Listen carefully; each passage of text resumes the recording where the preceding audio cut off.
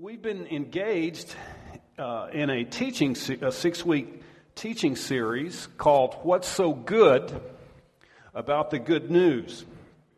If you've not been with us, the primary words that the New Testament uses to describe its teaching is simply good news. And there's some very rich and deep teaching in the New Testament about the good news. It contains at least 6 major dimensions that we have been discussing. And among those aspects of the good news that the Bible tells us about is that, first of all, as a genuine follower of Christ, you, in fact, were chosen before creation to know Him and to have a meaningful role in His grander scheme of things and His program on the earth. Second, He made you spiritually alive when you were spiritually dead and capable of accessing and experiencing His wisdom. Third, He forgave you. He erased all the guilt for your sins and mine and has delivered us from invisible powers of darkness that we cannot see, but whose influence that we can perceive in some of the conflicts and troubles of this world. And then another fourth aspect of it is that He transfers us from one kingdom through a type of portal into another kingdom, so that now, as a follower of Christ, you are the focus of His eternal kindness, and that you live in His grace. So as we are exposed to this teaching and really begin understanding it and internalizing it, of course, it changes deeply our perceptions of God, our motivations in seeking truth and in following Christ. But if all this wasn't enough, there are at least 2 additional major dimensions, and I want to focus on one in our remaining time this morning. We get a first glimpse of yet another of these dimensions in the Gospel of John, chapters 13 through 16. Now, as many of you know, these several chapters record for us Jesus' remarks during His last meal with His closest friends and followers right before His death and resurrection. And in these verses, Christ promises His disciples to send a spiritual companion, a type of intimate helper, comforter, and friend that they have beforehand not known before. And He says in John chapter 13, verses 33, He says to them, He says, "I will only be with you for a little while longer. You cannot come with me now." Well, for those of you familiar with this passage, His disciples don't understand. They have followed Him. There's been all of this tremendous benefit and blessing to so many people in the nation of Israel. They have not grasped the fact that it is almost the end of Jesus' life on earth. And so He says, I won't be with you very much longer, and you can't come with me. It confuses them. And so they begin asking Jesus, well, where are you going? But He, as we read these chapters, is elusive in His reply. He doesn't answer their questions directly, but He redirects the conversation into a couple of other areas. And He continues in John 14. He says, "I will ask the Father, and He will give you another helper, who will be with you forever. He, the Spirit of truth, will be in you." So He says here that He is going to send them another helper, a companion, and this word helper, parakletos, in Greek, it has several kind of connected meanings, one of which is helper, comforter, encourager. And He also describes this person that He will be sending to them as the Spirit of truth. He says this Spirit proceeds from God the Father, that He has access to the truth, that He is the truth, and that He can impart the truth to those whose lives He joins. And then he says later in John 16, he says, I'm telling you the truth. It is to your advantage that I go away. If I didn't leave, the Helper wouldn't come to you. But after I go, I will send Him to you. Of course, after this, each of the first four books of the New Testament record for us the events of Jesus' death and then His return to life from death. 50 days later, we read in the book of the Acts, He fulfilled this promise that He made to these very close friends and followers, and this room, the second floor room, briefly before His death.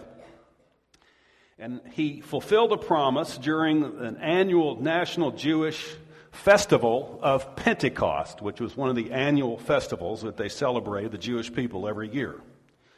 So we read in Acts chapter 2, verses 1 through 4, it says, when the day of Pentecost came, they were all together. By this time, they were demoralized somewhat. You've got this group of His immediate disciples, and then there was a broader group of a couple of dozen that, as we can glimpse in Scripture, that were basically the remaining people of His initial community. It says they were all together, and suddenly there was a sound from heaven like a violent rushing wind, and the sound filled the place where they were gathered. Small flames of fire appeared to be spreading around them and resting upon them. And then they were all filled with the Holy Spirit.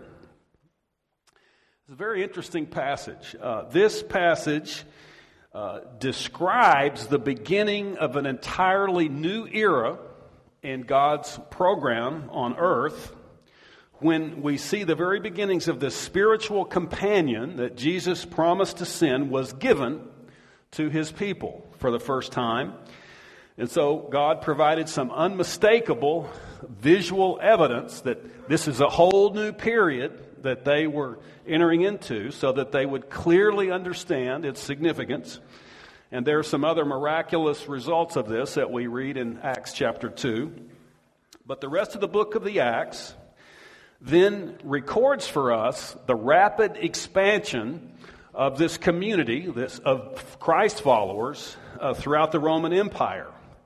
As they spoke the truth about Christ, as people understood His identity and they believed in Him, then they too entered this new community and entered into this very intimate and special relationship with the Helper, the Comforter, the Counselor, the Encourager that Jesus was talking about. And of course, this new community expanded to several of the major cities of the Roman Empire, including the city of Ephesus. And so Paul wrote a letter to these Christ followers in the city of Ephesus, and he says this in chapter 1, verse 13 of his letter to them. He says, after listening to the message of truth, hearing and believing the good news of salvation, you were sealed with the promised Holy Spirit. He is given to us as a pledge of our future inheritance. So Paul is saying to these Ephesian believers, and because this is applicable to all of Christ's followers afterwards for the time to come, which includes us, he's saying that when we hear and when we believe, we are sealed with the Holy Spirit. And he uses a term that refers to like government chops or seals that are used on a legal document. So he uses this word picture to say that when we understand Christ's identity and we believe, then the Spirit of Christ, the Spirit of truth, this companion, helper, encourager, comforter, unites himself to us and in some sense comes to live within us. He makes us alive spiritually, and all of these spiritual transactions occur that we've been studying recently, but we are also sealed. It is a final, decisive act by God where we are linked to His Spirit. And then he says He is given to us as a pledge of our future inheritance. He says that the Spirit is like a earnest money or a down payment for all that He will give us in the future. He's saying that the Spirit's work in us now, that is His work of comforting and illuminating and guiding and encouraging and supporting, it's really because we live in this world, we can only taste a part of that. But we have a very bright future on the horizon, and whatever taste that we get of it this life is only a small glimpse of all of the ultimate blessings that are coming our way in the life to come and in the age to come. Now, there's some very rich, deep insights in the New Testament about all that the Helper does for us. We could spend probably at least 2 or 3 weeks going meticulously through the Bible verses in the New Testament that describe more fully the identity of the encourager, the helper, this spiritual companion that we have been given. But let me just focus briefly on three things that He does for you and me as Christ followers. First, He expands our awareness. John chapter 16, verses 7 and 8 says, the helper, this is prophetic. Jesus is talking about what the Spirit will do, but He certainly has begun doing it after His death and continues to. The helper will convict the world of sin, righteousness, and judgment. So what this essentially means is that as the Spirit begins working in a person's heart and mind and life, He impresses them with an awareness of their spiritual need. He begins teaching them and convincing them of the provision for that need in the person of Christ.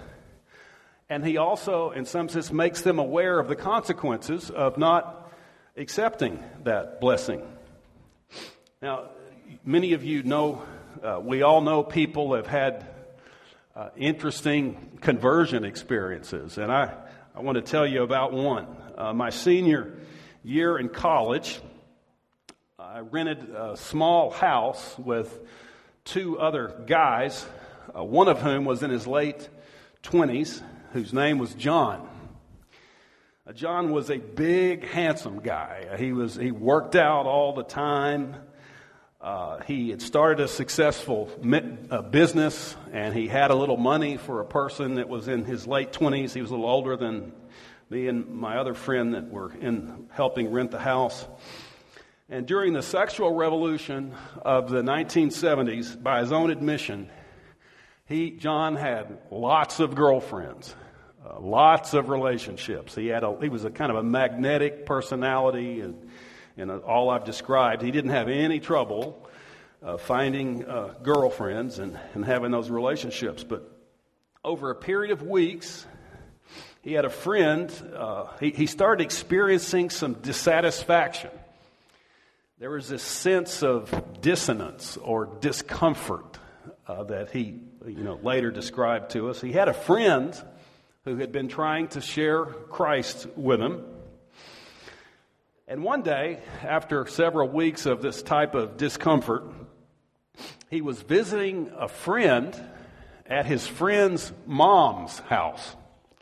And this friend's mom was a believing Christ follower.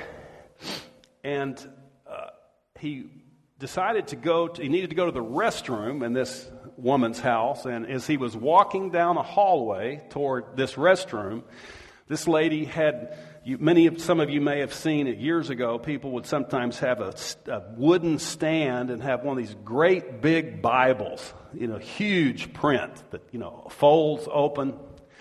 And so he's walking along toward the bathroom, and he glances down at this huge Bible, and his eyes focus on this verse on one of the pages. It happened to be open to Matthew, chapter 5, and his eyes lasered in on verse 16 of Matthew 5, which says, "Let your light so shine before men that they can see your good works and honor your Father who is in heaven." Now, John wasn't a particularly emotional kind of a guy. He was a real masculine dude. But he went into this bathroom, and somehow this passage gripped him and just pierced him, and he went to his knees and started weeping profusely. And he just had this sense that he wasn't right. He wasn't right with God. He had this sense of repulsion over the life that he was living. And there, by himself, in that bathroom, he had remembered the words of his friend who was trying to lead him to Christ. He opened his heart to Christ, and he changed. And he really, really changed. He became a very dynamic, growing, maturing Christian. Today, about 40 years later, he is still a very devoted Christian man with a fine Christian family. Now, that's one of the more dramatic examples of the helper convicting of sin, righteousness, and judgment. Now, that doesn't happen to so many people. Certainly didn't happen to me. I'm sure it hasn't happened to a lot of you. Sometimes it's just a quiet awareness over a period of time of dissatisfaction in our minds and hearts. Maybe curiosity about some believing people that we have met, an interest in starting to read Scripture, but slowly we become aware of a need. We become aware of the provision for that need and the beauty and the person of Jesus Christ. We come to a point of belief, and when we do, we are sealed. We are granted and given this helper, comforter, counselor, encourager who can do so very much for us. So he expands our awareness. Secondly, he guides us into the truth. Jesus said, "The helper will teach you. He will bring to mind what I've said to you. He will guide you into the truth." Now, there's all kinds of ways, in my observation, that he does this. He can guide us through friends, certainly from reading the Scripture, conversations, literature of all kinds. And I even had an experience this week, very unmistakable, distinct experience of being guided into truth this week. I rarely listen to my own teaching. It's not a particularly pleasant experience for me, but occasionally, I work up my courage, and it's on the internet and on the website, so I punch in, and so I sucked it up, and I listened all the way through to one of my teachings of a few weeks ago, and I was a little depressed. First of all, there is the problem of my voice. And this awful Texas accent that sometimes, bleeds through, and it's just sort of in my bones, and I can't get rid of it. And then, of course, there's the content. I've received quite a bit of instruction about how a person's supposed to do this effectively, and try. But I can listen to some of my teaching. I see, a half dozen weaknesses, and the content, the structure, the logic, the clarity, the illustrations, the passion displayed. It's very, very clear. I mean, so I listened to all this, the whole thing, and wasn't feeling at the top of my game. And then I made the additional mistake of logging on. I had a little time that day, and I logged on and listened to a sermon of a guy who is generally recognized to be one of the finest Bible teachers and Christian leaders in the world. Big mistake. Because, if I was down, man, I was just like scooping out a big hole and climbing in and pulling the lid over. And I can laugh now, but I just, really as I did that, I thought for a few minutes, what am I doing? Doing this kind of work. The fact is, I have some very limited gifts in trying to lead and trying to teach. So I actually turned it into prayer. I said, Lord, why am I doing this? But it occurred to me in that moment, I remember a guy, Bill Counts, who was a pastor of a church that Iris and I attended for 8 years when we lived in Dallas, Texas.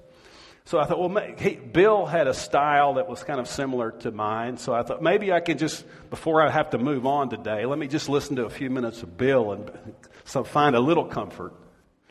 So I clicked on, I started, Googled Bill Counts and popped down a number of references on the internet to him and couldn't find any teaching.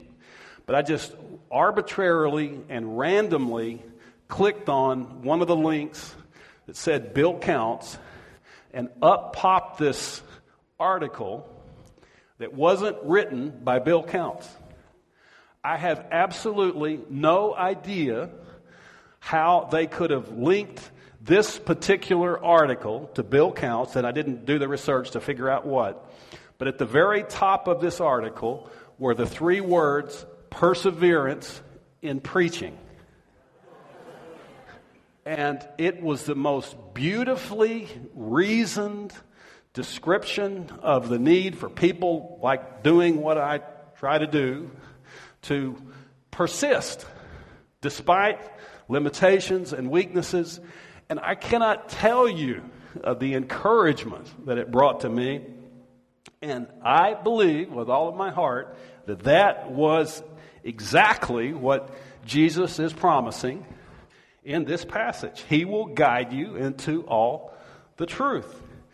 And you and I face all kinds of struggles, problems, issues, challenges, and marriage and family and raising kids and helping them become independent and well-educated at work, personally, lots of rain. He can, will, and does guide us into wisdom in a wide range of areas of need as we seek His direction, just exactly like Jesus promised here. And then lastly, another aspect of what He does for us is He grants us spiritual power. Acts chapter 1 and verse 8, Jesus said, when the Holy Spirit has come upon you, you shall receive power.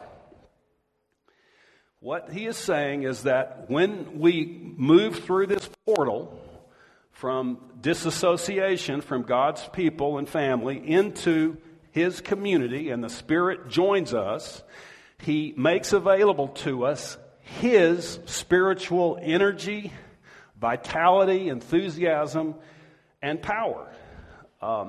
There's a vast difference between what He can do in your life and mine and what we can do just through our own strivings or efforts. There's also a vast difference between confirmation and transformation. Sometimes we read in the New Testament, the New Testament distinguishes very, very clearly between false religion and true religion, between genuine, authentic faith and its counterfeit. And so, people, you and I, whoever has a certain amount of discipline and receives a certain amount of instruction, of course, can learn the teachings of the Bible or whatever other religion, And if they have sufficient discipline and determination and focus, they can conform themselves just through sheer will into some sort of change. That is not what the Scripture teaches. The Scripture teaches that when we come into a living, authentic, vital connection with the Spirit of the living God, the encourager, the comforter, the helper, that He begins changing us from the inside out as we learn to listen and respond carefully to His guidance and direction and instructions. So it's not an effort of us just trying to strive to change, but collaborating with a coach, with a loving friend and companion who can give us insight and motivation to make the kinds of small, needed changes in our life so that over a course of time, our lives really are truly different. What's our responsibility to Him? Well, 3 passages. Paul says in Ephesians chapter 4 and verse 30, he says, don't grieve the Spirit. It's very interesting. This is clear. Grieve means causing grief or sorrow. We have a companion who has feelings, just like God has feelings. And we can cause our companion, who knows us so deeply and intimately, grief, according to this passage. And in this particular passage, before and afterwards, Paul is talking about bad choices. That is, he talks about, don't be manipulating or deceiving your friends, whole range of behaviors. And after he's listed several things of what we should strive not to do, he concludes with saying, don't grieve the Spirit, which means that if we are stubborn and willful and we persist in a given pattern of behavior that is prohibited for our own well-being, we can grieve the Spirit. And we will experience that to some degree. He also says in 1 Thessalonians, don't quench the Spirit. Of course, the verb quench is normally used of fire. If you want to quench a fire, you pour water on it and it dies out. What this implies is that the Spirit is a life-giving force. He has energy. He has creativity. He has vision. He has direction. And He is at work within us to move us in the directions that He wants to go in our relationships and all different spheres of life. But we have the capacity to resist, to suppress His direction in our life, or to quench it. And Paul says you don't want to do that because He has your absolute best intentions in mind. So we can never go wrong by listening carefully to His instruction. Of course, it takes some discernment and sometimes some counsel of friends to be able to sort out what the Spirit is saying versus what we might be thinking. But we don't want to quench the Spirit. And then lastly, he says in Galatians chapter 5 and verse 16, says, walk in step with the Spirit. So that's a beautiful expression. Very clear. I'm not manipulating the words. This is actually the New Testament words here. So he says, don't hurt him. Don't cause him sorrow. Don't quench him or suppress his influence in your life. But just walk along in step with him. It's like you've got this friend, encourager, helper, companion, and he's going in a particular direction. So we just walk in step with him. Over time, growing, learning, maturing, and sorting out what that means. And then as we do this, Galatians chapter 5 says He begins producing within us God's own love and His peace, patience, kindness, goodness, gentleness, self-control, in a way that we cannot produce ourselves. But it's only the result of, it calls it the fruit of the Spirit. It's this deep, internal, organic process in which He works within us to help us overcome our weaknesses and move into the life that God has planned for us. So the good news this morning, you and I have been given an amazing spiritual helper, comforter, counselor, teacher, guide, and friend. And we want to do everything that we can to understand that and to walk very carefully along with him for our own well-being and for the honor of our God.